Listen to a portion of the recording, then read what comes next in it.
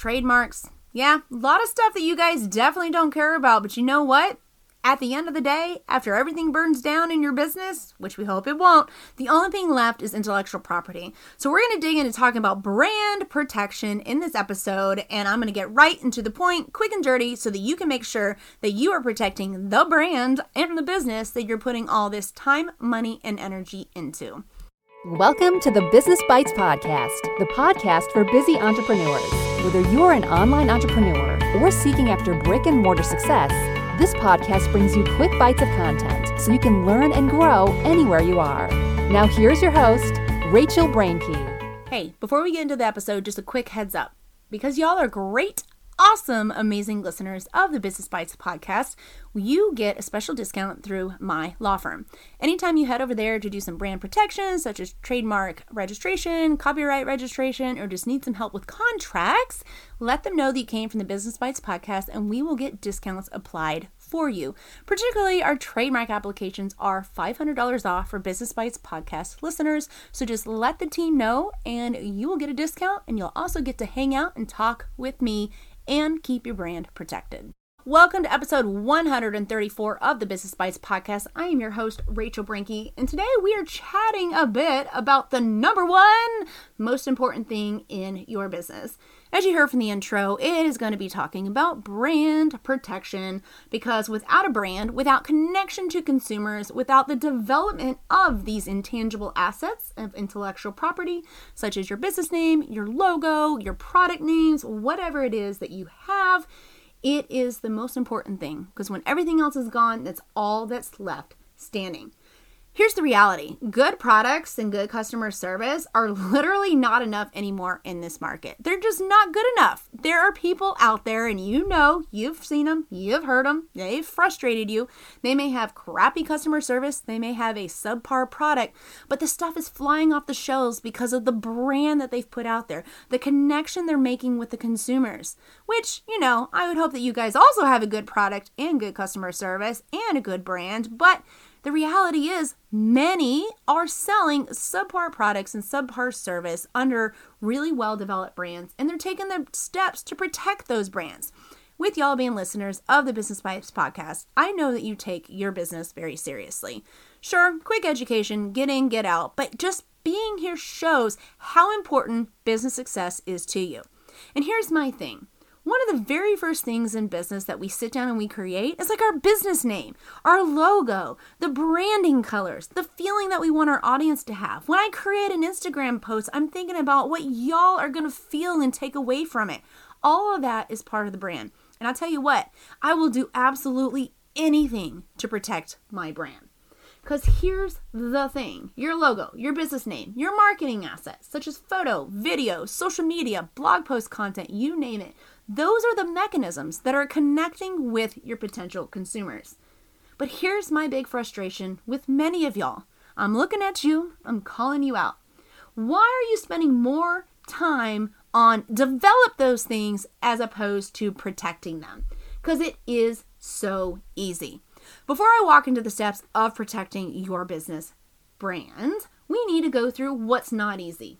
All right, so let's say you didn't do your checks at the very beginning and you've been operating under business name.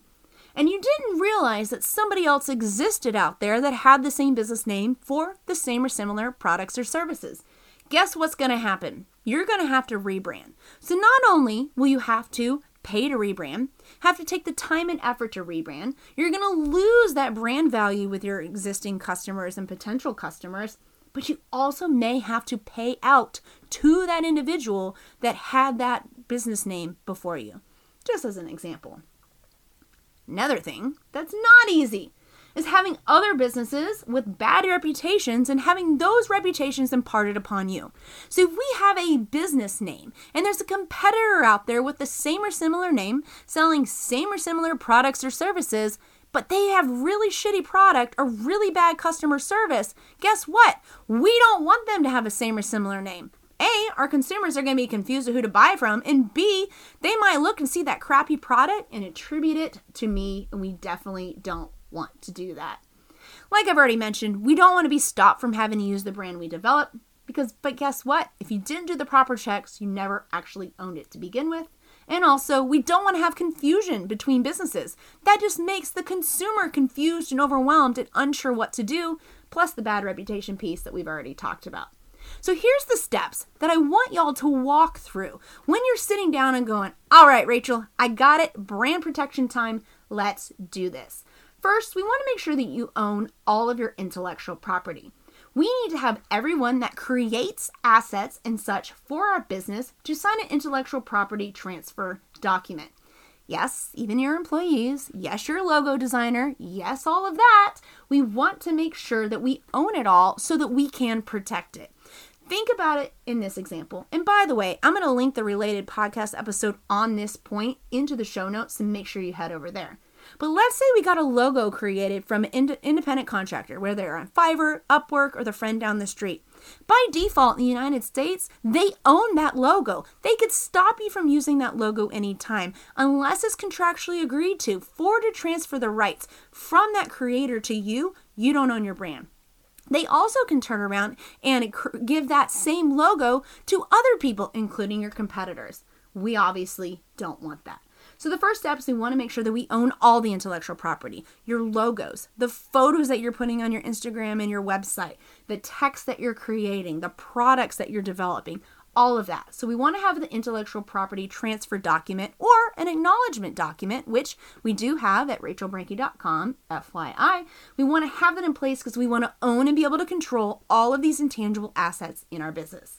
The second step is we need to make sure we do the proper searches before advertising a business name, a program name, product name, etc. Like I've already mentioned, we don't want confusion. We don't want bad reputation. We don't want to have to rebrand. We don't want to have to pay someone else for the use of that name. So you're going to want to make sure you do the proper researches. I highly recommend hiring a law firm to do this for you because they have systems that can really dig into all areas. But if you want to do a superficial search, you can do things like searching the Google, for search engine optimization isn't always best for many sites, so Google may not always be your best bet. We also want to make sure we check state corporations commissions, but are you really going to sit and check all 50? Nope, we can have someone else do that for you. Also, you want to check the USPTO.gov website. That's the United States Patent and Trademark Office. The problem is the system's not foolproof. It is very finicky, and there's a strategy way that you need to use it. So even going on there and searching your own business name to see what's up or an alternate name, you may not always get the results you need. That's definitely where you need some help. But just a little tip, you can do that to make sure that you've done the proper search and evaluation before advertising that business name or program name, etc.